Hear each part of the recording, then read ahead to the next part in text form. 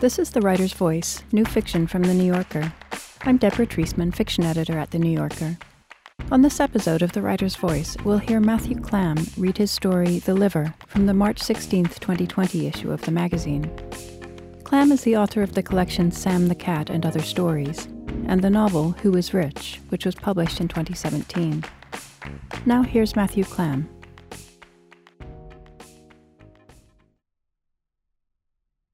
The Liver. In the morning, the blinds let in light. I lay on a recliner against the wall, with my coat wrapped around my head, and heard the nurse pump the blood pressure thing. I'd set up a barrier, a towel hanging over the back of a chair, for privacy. I'd been reclining here, listening to ice blow against the window, since about 4. Kathy sat up in bed, looking pale, with blue lips and a puffy face. She was still on morphine and seemed serene and angelic. Another nurse walked in, pushing a cart, and wanted to know if she'd felt milk coming out. Kathy stiffly undid her robe, and both her hands trembled, and I saw the funny webbed bandage across her belly. It was sort of threatening and serious and a little sickening, but I was so happy I didn't care. I got up then. My pants were open. I shut them. The second nurse wheeled the cart to the edge of the bed. She wore red lipstick, hoop earrings, and a tight bun that stood straight up on her head like a bowling pin. She stepped back to let the first nurse, who was older, explain the breast-pumping machine. The older nurse was tall but stooped and wore a short-sleeved blouse with kittens on it. Kathy's breasts looked full. She put the cups up to her boobs and the machine started sucking. There was nothing. Then the first drop of milk, bright yellow, dribbled down into the bottle. "Oh my God," Kathy said. "I'm a fountain." Then another drop. The dairy had come in. What we needed now was a baby. The baby had come, 2 months before her due date, after a late-night run to the emergency room where it became clear that, for some reason, Kathy was in labor.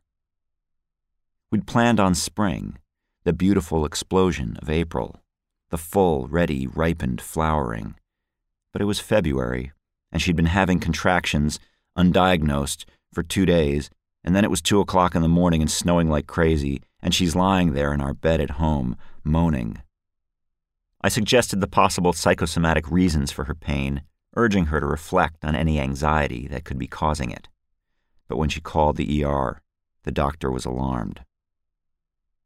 We put on our boots and got in the car and plowed across Western Ave in silence, the only ones on the road, shocked at the sight of it, street signs half buried and fences swamped in drifts, each spindly vein of every branch articulated in gloppy white, and more coming down.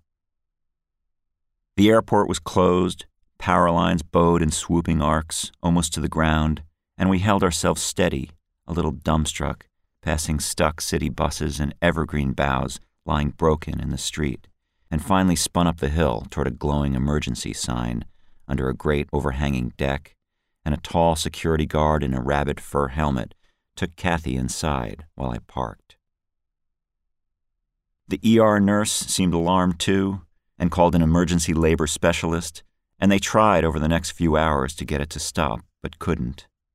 And the baby was facing forward, which was wrong, and was breech, also wrong, appearing on screen with her hands and feet pushed against the front of her bubble, as if she were driving a truck.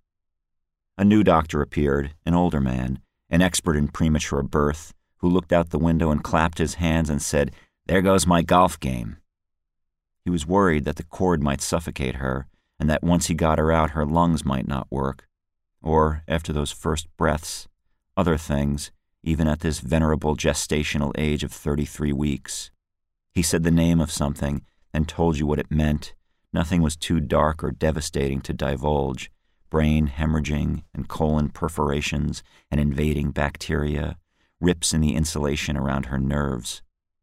And as she grew, it might be months or years before we knew the whole story, a higher incidence of cerebral palsy, mental retardation. It had begun wrong, and now the wrongness would never end. After some hours of labor, They tested the oxygen level in the baby's blood to see how she was doing. During the worst parts, Kathy attacked the wall with her claws. In between contractions, it got quieter because there was nothing left to say. I jogged to the nurse's station to complain for her, stopping on the elevated pedestrian bridge where the ancient, red-sweatered volunteer ladies looked out over the hospital grounds, cataloging the snowfall with immense concentration. They were trapped too. We agonized over how much weight the roof could take. Then the doctor did another test, and suddenly new faces rushed into the room and put Kathy on a gurney while she signed papers. I saw it all, the 7 layers of skin and tissue, the yellowish fat, the muscle wall, the wall of the uterus, the blood.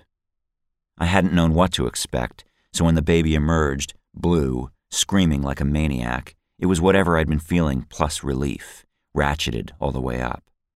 Her lungs worked, she appeared to have all her parts, and they took her away. Kathy gave me a crimped smile, just a head behind a sheet, flying high on morphine. Out in the hall, I didn't think about the night before, as the quiet of a cool, gleaming hospital at dawn helped me push those feelings far away. Instead, I thought of the t-shirt I'd thrown on back home in the dark, which said Donald Trump with "fuck" in smaller script above it. A new mother walked toward me from the nursery, the lady from the room next to ours, haggard in her big pink nightgown, pushing her baby in front of her. The baby, a day old, lay flat in an open tray and looked gigantic, 10 or 20 pounds at least. It was as long as a tuba, and its face was pinkish white, and its cheeks rested on its shoulders.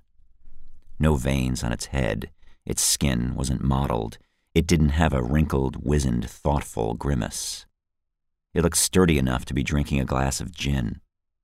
I'd seen the grandparents the night before, trim and tanned in matching V-neck sweaters, celebrating. The new father, as luck would have it, had been moping around with a full-length cast on one leg, the moron. But now the mother was alone. Her belly was still large, and she walked by, head down, with an exhausted, shell-shocked, stumbling gait. On the 7th floor, I scrubbed to my elbows and entered the sanctity of the NICU. The baby was sleeping in a plastic case, on her side, wrapped in a blanket, machines bleeping and whooping around her, breathing on her own, with the monitors above her. The apparatus around my kid, the oxygen tube in her nose, the crooked little hat on her head, her wormy pallor scared me. Behind me, 2 big men in soccer jerseys came through the door and crowded the nurse's station.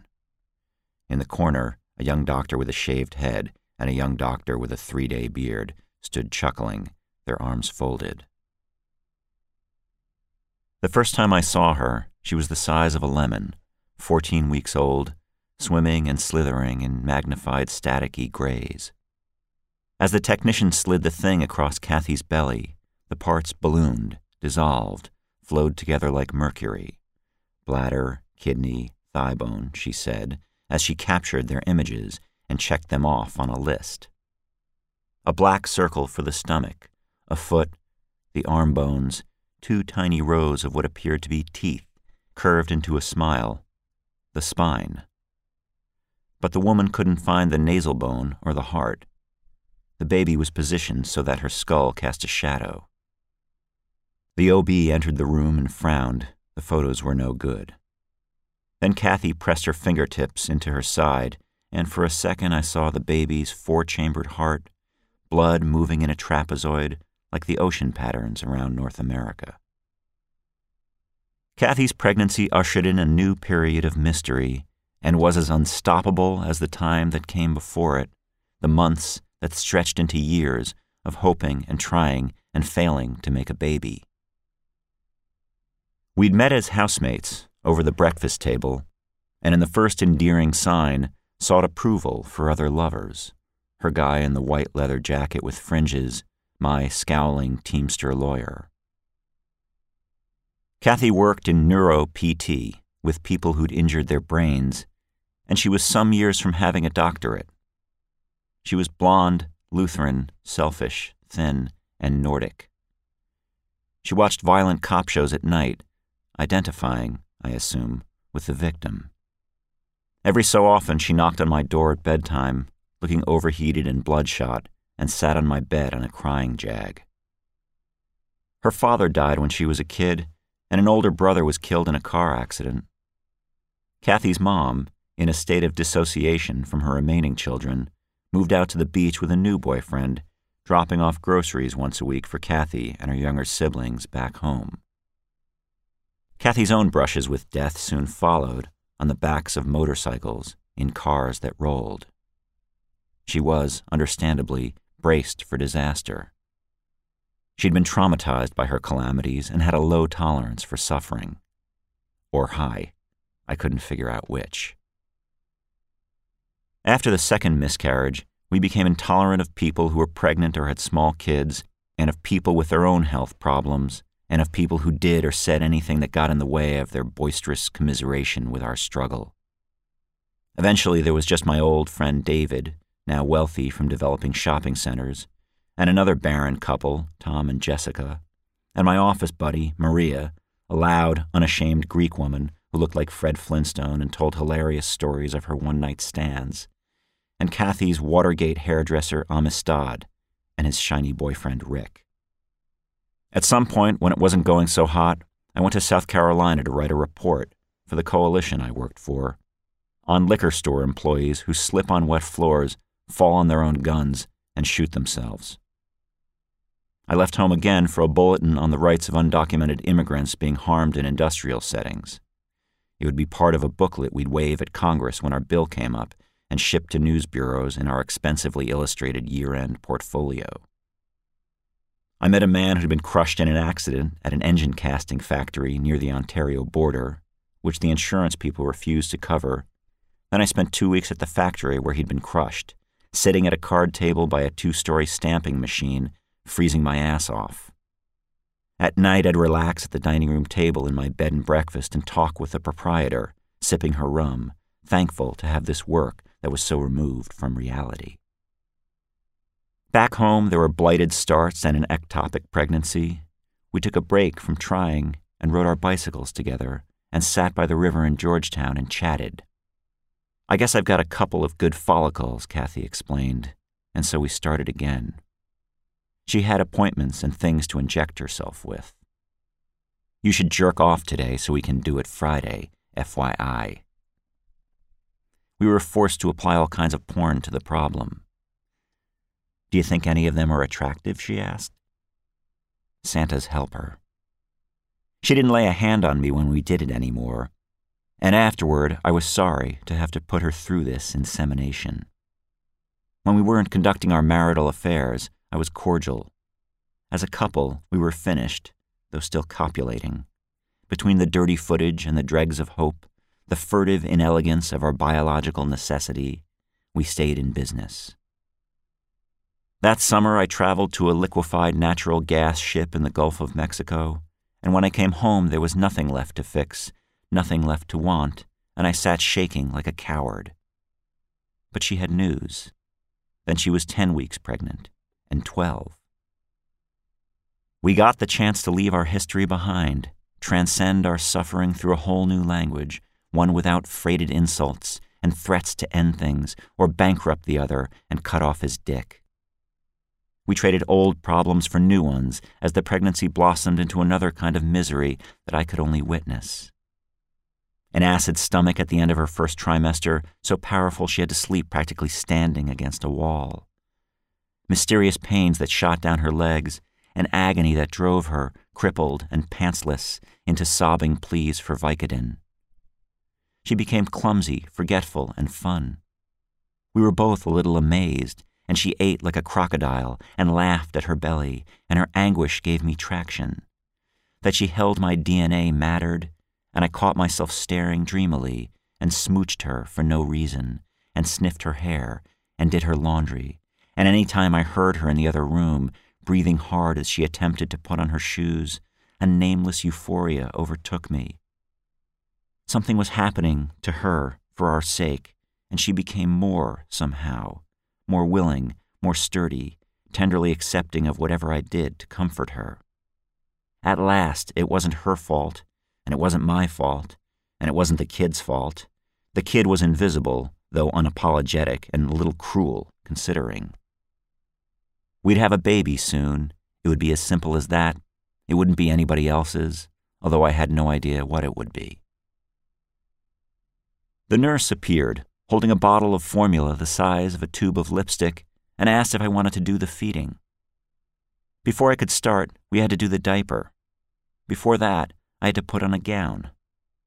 The nurse opened the hatches of the isolette, and I reached in. A green plastic splint was taped to the baby's right arm to hold it flat for the shunts of her IVs. There were 5 very thin wires stuck to her chest with sticky pads, and 1 thicker wire taped to her ankle, and the wires draped down to the floor and then up to a monitor above her.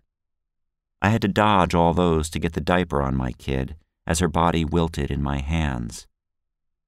The top parts and the bottom parts didn't seem connected. The middle was the droopiest. And then she began to wail, a faint, crackly sound, thrashing weakly, and kept going and wouldn't stop because I was standing on the wires, ripping them off her skin. The alarm blasted, signaling heart failure. It was the same bone-jangling shriek that comes out of a fire alarm. Another nurse appeared, but mine waved her off, pressed a button to stop it, then helped lift the wires out of the way. "Sorry," I said. "It's all right." The baby seemed to be sleeping again. "There's poo on her foot," the nurse said, "and you've got the diaper on backward." The diaper had a picture of baby Elmo on the front. I had to pull the tabs to the edge of the picture. Then the nurse slid a U-shaped pillow around my waist and tightened the strap, and I wore it like a guy selling peanuts at the ballpark. She showed me how to keep the baby upright with one hand, bottle in the other, one finger of that hand pressed up under the baby's chin to remind her to suck. I did that. She started eating like crazy. In order to eat, a kid needed to suck, swallow, and breathe at once. But the brain wasn't wired for that until it was fully cooked. In this case, that was 2 months away. So with possible choking and asphyxiation looming, the idea now was to not kill her. I had to hunch about 10 feet over to see what I was doing. I got a crick in my neck. She needed to eat every 2 hours, or things would spiral down from here and a new plan would go into effect. She'd been doing okay so far. "What a cutie," said a woman in a rocking chair a few feet away, holding her baby. It was the first compliment. It was such a lie that it hurt to hear. My kid was purple and scrunched and writhing, with a crabby look on her face like that of a guy online at the Department of Motor Vehicles. "Thanks." I felt ridiculous. "She's a little bug." A man leaned over the woman's shoulder. "Well now," he said. He also held a kid, wrapped tight. He swung it around in the crook of his arm like a salami. "I'm Lizzie," the woman said in a high-pitched voice, waving her baby's hand. "What's your name?" "I don't know." My kid didn't have a name yet. They'd been in the NICU for 8 weeks. They had twins, a boy and a girl. Until today, the boy had been across the hall in an even more intensive care. They explained how to read the monitors and pointed out the stash of sticky pads for the wires and told me how much this place cost a day and laughed because they couldn't pay for it and their parents were dead. The woman was short and svelte with dark eyes, and the guy was tall, bald, and heavyish and looked like a hippopotamus. As they laughed, the boy baby's breathing dipped on screen. When the number turned red, the woman stood and killed the siren as the dad waved a wand in front of the kid's nose, casually, as if he were misting a fern. "That's apnea," the dad said. "That's normal. It's what we all do. We stop breathing between breaths." And it was especially normal in infants, he said, and even more in preemies. The twins had been born 3 months early, barely a pound each, and had been put on ventilators, feeding tubes, the works. "One kid across the hall didn't make it," he said calmly, "but this guy's tough. He's a liver." The boy had already had surgery twice, to get a valve clipped, whatever that meant, and for a blood vessel malformation in his back, and the woman said he had an infinitesimal chance of brain damage. While my kid drank her bottle, her little sea monkey hands fluttered beneath her bib. When I let my finger roam away from under her chin, she slacked off and lost interest. I kept it tight against her. Whenever I saw another baby struggle, I felt relieved, and I'd stare up at the big monitor with my kid's oxygen level.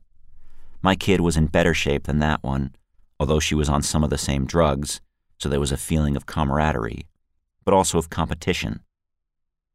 By the end of that first day, or the next day, or the day after that, I could tell by the amount of equipment around an incubator what kind of shape a kid was in. When a new kid arrived with like 200 feeding tubes, I couldn't look, but I'd assess anyway, hourly, making trips past the new people to count their baby's toes or explain how to read the monitors. The woman put the girl back in her case and, as she changed her diaper, she squeaked down at her, "Who's got nasty pants?" touching the girl's nose. "Do you want your Pooh Bear? Do you want your kitty?" she asked, and sang Kookaburra. The girl's name was drawn on colored paper, stuck on the wall above the monitor, decorated with silver stars. The dad weighed the boy and put him back in his case. Then he picked up a backpack, looking scared. "Did you just do that?" the woman asked. "What are we talking about? Where do you think you're going?" He waved his fingers at the twins. "Bye-bye, I'm late." "I love this crud," the woman said, alone now, washing the skin beneath her daughter's chin. "This is my favorite part." When the woman left, I sat there for a while with my kid sleeping on me. The hat on her head was bending her ear. A flake of skin sat on her eyelid. I rested her on my shoulder and guarded her head from falling back. Her whole body fit in my hand and pulled down on my shirt, like a soaking wet corsage. She didn't seem small to me, except when I compared her with something. Her forearm, for instance, was the size of my thumb. Then she sneezed. It was identical to a real sneeze, but on a smaller scale. And now she had hiccups. She wouldn't stop making noises. Her head smelled like an apple.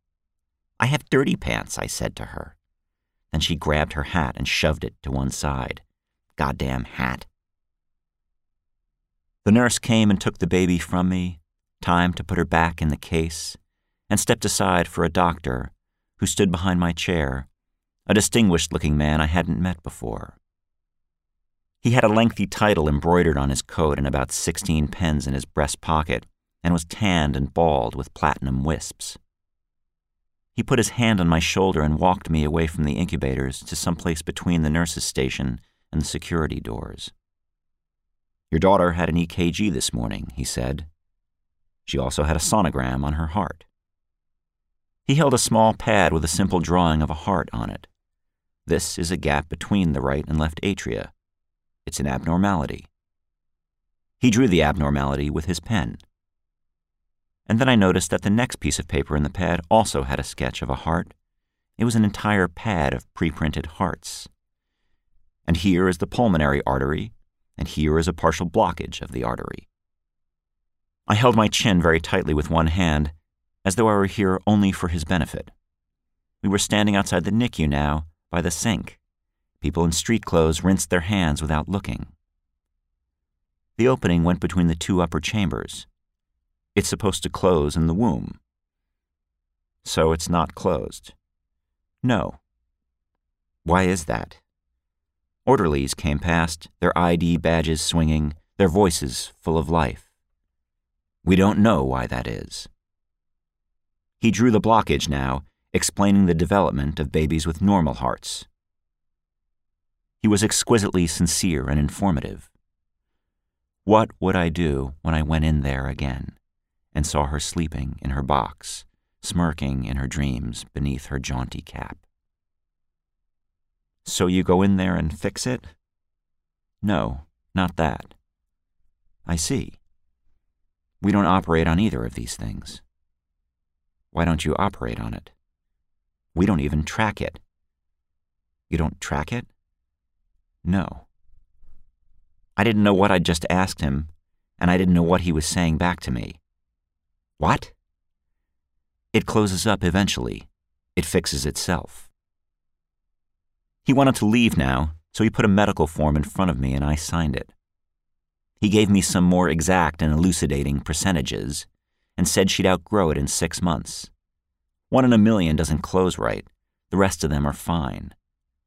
Great. Fine. He wanted his pen back.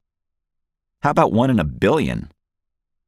I was so relieved now that I patted him on the shoulder, as if to congratulate him, which he visibly hated.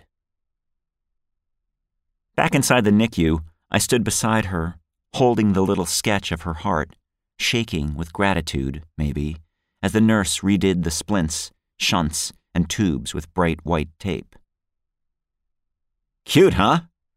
I noticed I was screaming. Who's the little gumdrop? We stood there. I waited to see her fall into a peaceful slumber, although she was kind of wriggling, thrashing, trying to sleep, half crying between hiccups. There were blips on the monitor, and I knew exactly what each one meant. I studied her chart, the list of antibiotics, and somehow the word caffeine. You're giving her caffeine? Like in coffee? It's a very safe, very small amount. She was the day shift nurse in charge, a young, dark-haired woman with geographically interesting lips, chapped and full, and a terrific nose with wide nostrils. There were very few side effects. Her nose was challenging me to look inside it. I turned back to my writhing kid. What's it for? It reminds them to breathe. Or else they stop breathing? She said that there was information on the new parents' bulletin board. I felt the temperature rising in my face. For 10 years, I drank coffee. Every morning, I'd drink it, 2 cups, black, then go through the roof and crash by 11 with a headache and diarrhea for the rest of the day. At night, I was so agitated I couldn't sleep, so exhausted I wanted to cry, lying there trying to get some rest. I wonder, I said. I can't drink coffee. I drink too much, she said. It took me a long time to quit, I said. I take heart medication, she said, because I have a heart palpitation, and I shouldn't drink more than a half a cup, and I still can't resist those chocolate-covered espresso beans, and if I eat too many of them, it's like, ugh, I'm dying. I know, I said.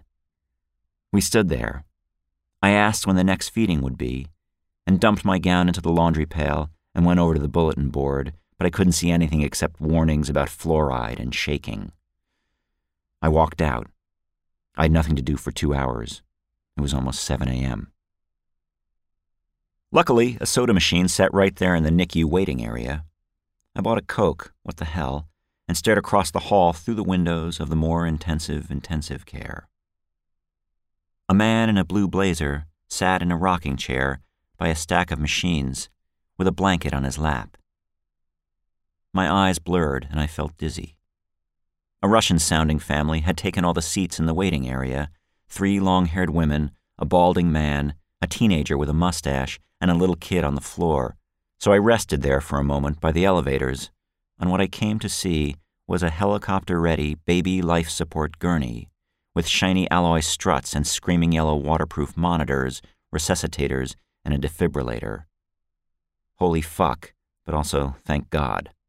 I threw my empty Coke can in the pail under the gurney and took the stairs down to the cafeteria in the basement. Food servers with loose condoms on their heads stood behind a steam table draped with garlands of plastic fruit. Across the cafeteria, a red-faced guy in a necktie chewed in a trance. A garage attendant leafed through a heap of newspapers. At this end of the room, an elderly man in a lab coat with the large head of a New Hampshire politician avidly drew some kind of diagram for the young couple across the table. He seemed to be outlining a jailbreak. I had 2 cups of coffee, a stack of pancakes, bacon, eggs, and a bran muffin. 2 surgeons in their timeless pajamas wandered by with trays. The coffee made my feet sweat, and I took off my shoes and then my socks. Chewing, eating, I was alive. Then I put them back on and ran up 6 flights of stairs. I opened the door to Kathy's room and sat lightly on the edge of her bed, careful not to crush her injuries. She'd slipped down a foot or so from where I'd left her, with the things still on her bosoms and the TV on in the dark. She looked washed out, bluish, and greasy. Her IV was beeping. "She has your mouth," I said. "That's nice. And your long, elegant feet." "Ah." Kathy gazed at me. She was more relaxed than I'd ever seen her. The breast-pumping machine huffed beside her. Yellowish liquid drizzled into the bottles. It amounted to almost nothing. I asked how she was feeling.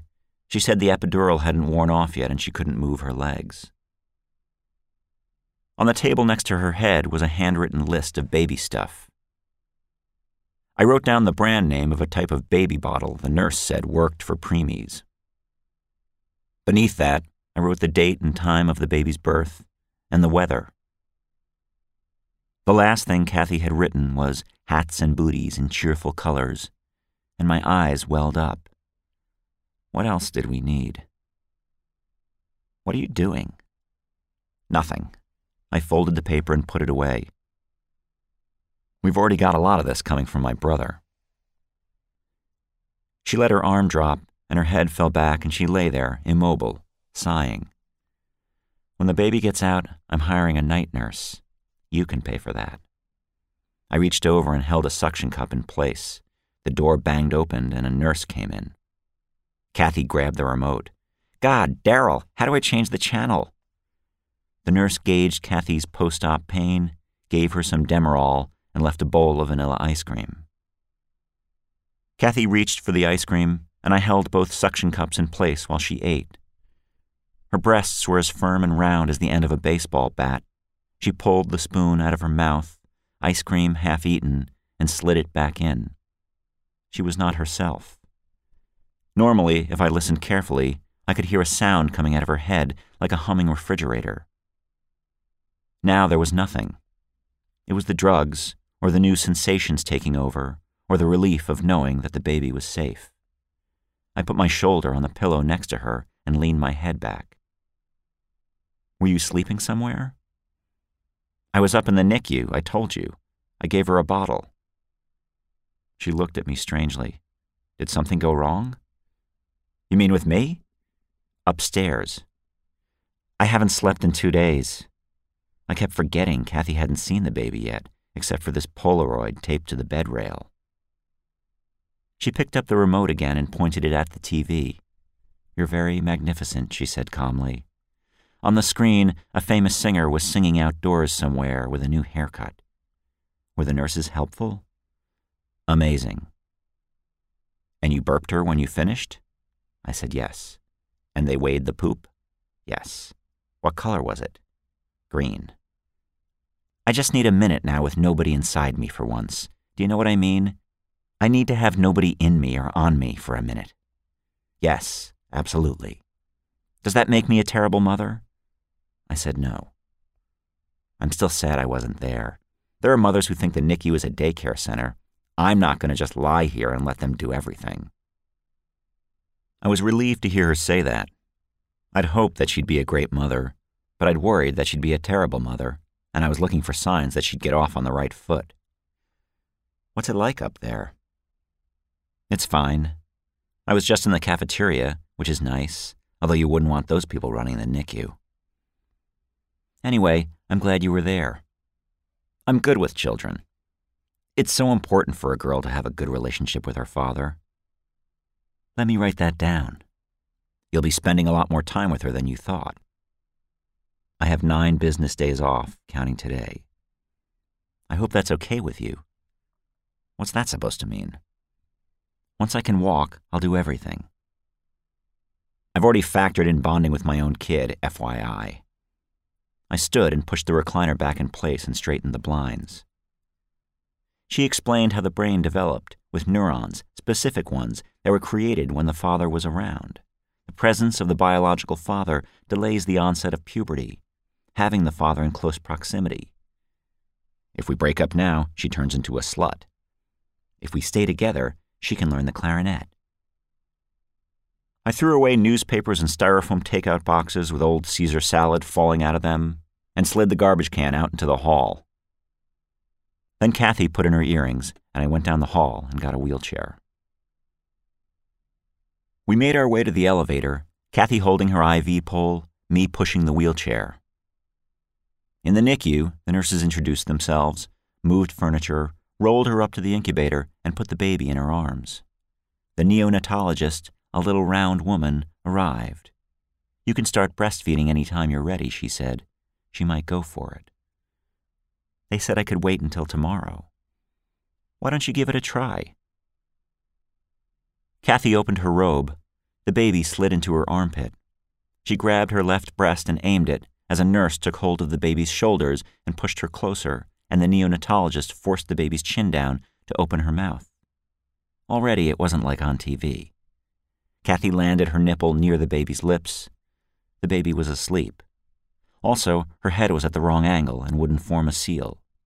The nurse turned the baby's shoulders, and I held the lower part of the baby and lined it up, as the neonatologist rubbed a warm washcloth over the baby's face to try to wake her.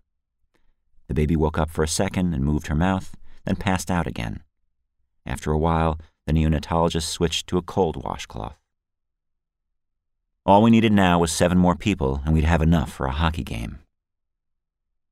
"It isn't working," Kathy said finally. Now what? We had to feed the baby what she was supposed to eat, every gram, or we'd be stuck here with a sickly kid on a feeding tube and a million drugs, not getting bigger, like Lizzie and her brother in the next slot over. I got some formula and shook it up, and removed the baby from Kathy's arms, then put the rubber nipple to the roof of her mouth and held her upright, one hand cupping her head, a finger firmly under her chin, and she began to suck terrifically. The baby's tiny tomato face fell smushed against my thumb. Kathy sat there, her gaze going slack. Good job, I said. Kathy watched me, slumping a little. The baby ate, panting between swallows. Then she dropped off, a line of milk dribbling down her chin, and I pushed the nipple against the roof of her mouth once more and held it there. I kept the finger tight against her chin. The bottle was almost empty. She coughed. The siren screeched. How long did it take for the 2 nurses manning the nurses' station to get out from behind it? I got to my feet and the breastfeeding pillow that had been around my waist fell to the ground. I took the bottle out of her mouth. "Is that us?" Kathy asked. "Is that ours?" I looked over the wires. The nurses stood on the other side of the cart. It was the kid next to us, Lizzie's brother. Kathy was somehow standing, her robe still open, her tits not put away. "Watch his head," the nurse said. Come on," the other nurse said. I held my barf towel over my kid to shield her from the noise. The boy recovered, and the number went back to green. Afterward, the nurses turned to the monitors and conferred. They touched buttons and asked each other questions. Then the first nurse stopped by and told us what to do if we heard our alarm. She read the record of apnea events on our chart and showed us that our alarm had gone off an hour earlier, and twice the night before. I finished the feeding and wiped off the baby's chin, and we exited, in defeat, to wait by the elevator. Oh my God. They should have told us. We went back 2 hours later and fed her again. We were out of our gourds. We didn't know how much to worry. The baby was in there for 2 weeks. After a few days, they sent Kathy home to sleep, and we used the NICU like a daycare, and at home I painted the little corner room, my former office, bright yellow, and threw out the old window shades.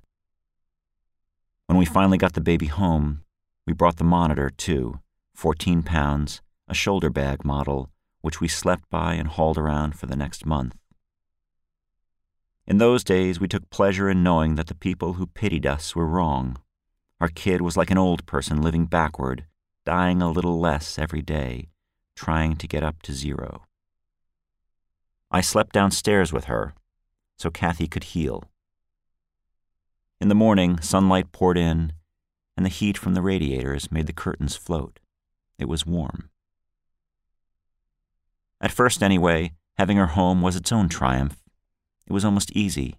It was almost fun. When the alarm blasted, it was usually because the little sticky pads had come off, and I'd hold her and rock her and put her back to bed. Alone in the middle of the night, I discovered that if I changed her diaper ahead of the feeding, she got so hungry she went nuts and ate too fast and puked. If I waited and changed her diaper after the feeding, she threw up from lying on her back. At dawn, I was so relieved to see the sunrise, I'd stand beside her changing table, captivating her with show tunes, singing into her sock monkey as she stared up at me, Oklahoma, which she loved, and You've Got to Pick a Pocket or Two from Oliver. This was before I figured out that if I hadn't started belting out songs at 5 a.m., she might have gone back to sleep. This was before I accidentally brushed my teeth with diaper cream. I learned to switch on the music box and drop softly to the floor and crawl out of the room, evenly distributing my weight to keep the floor from creaking. I learned to ignore her screams and cork off, with a long splash of barf down my back, gauging the screams in my sleep, the buzzsaw, the blood curdler, before getting up again and heading back in there. By then, her crying seemed ordinary and vindictive. I remember how, on one of those nights, I fed her 2 bottles and burped and changed her and cleaned her barf, and it took an hour and a half, but I couldn't soothe her, couldn't sit in a chair, kept feeling myself sliding, slumping over, so I put her back in the crib, still wailing. I defied her and put a pillow over me and dreamed about her screaming, and finally picked her up roughly and brought her, flailing, into bed. She came to rest about an inch from my face. I turned, and that's when I saw, with a shock, her eyes as big as bocce balls, those puffy lips, how beautiful she was. I held and kissed her. She'd taken a break from screaming. I held her little cheeks and stared into her big brown eyes and breathed while she breathed, telling her everything would be fine. In the morning, I found a blue bruise on her neck that I guess I'd given her the night before, but she'd already forgotten or forgiven me.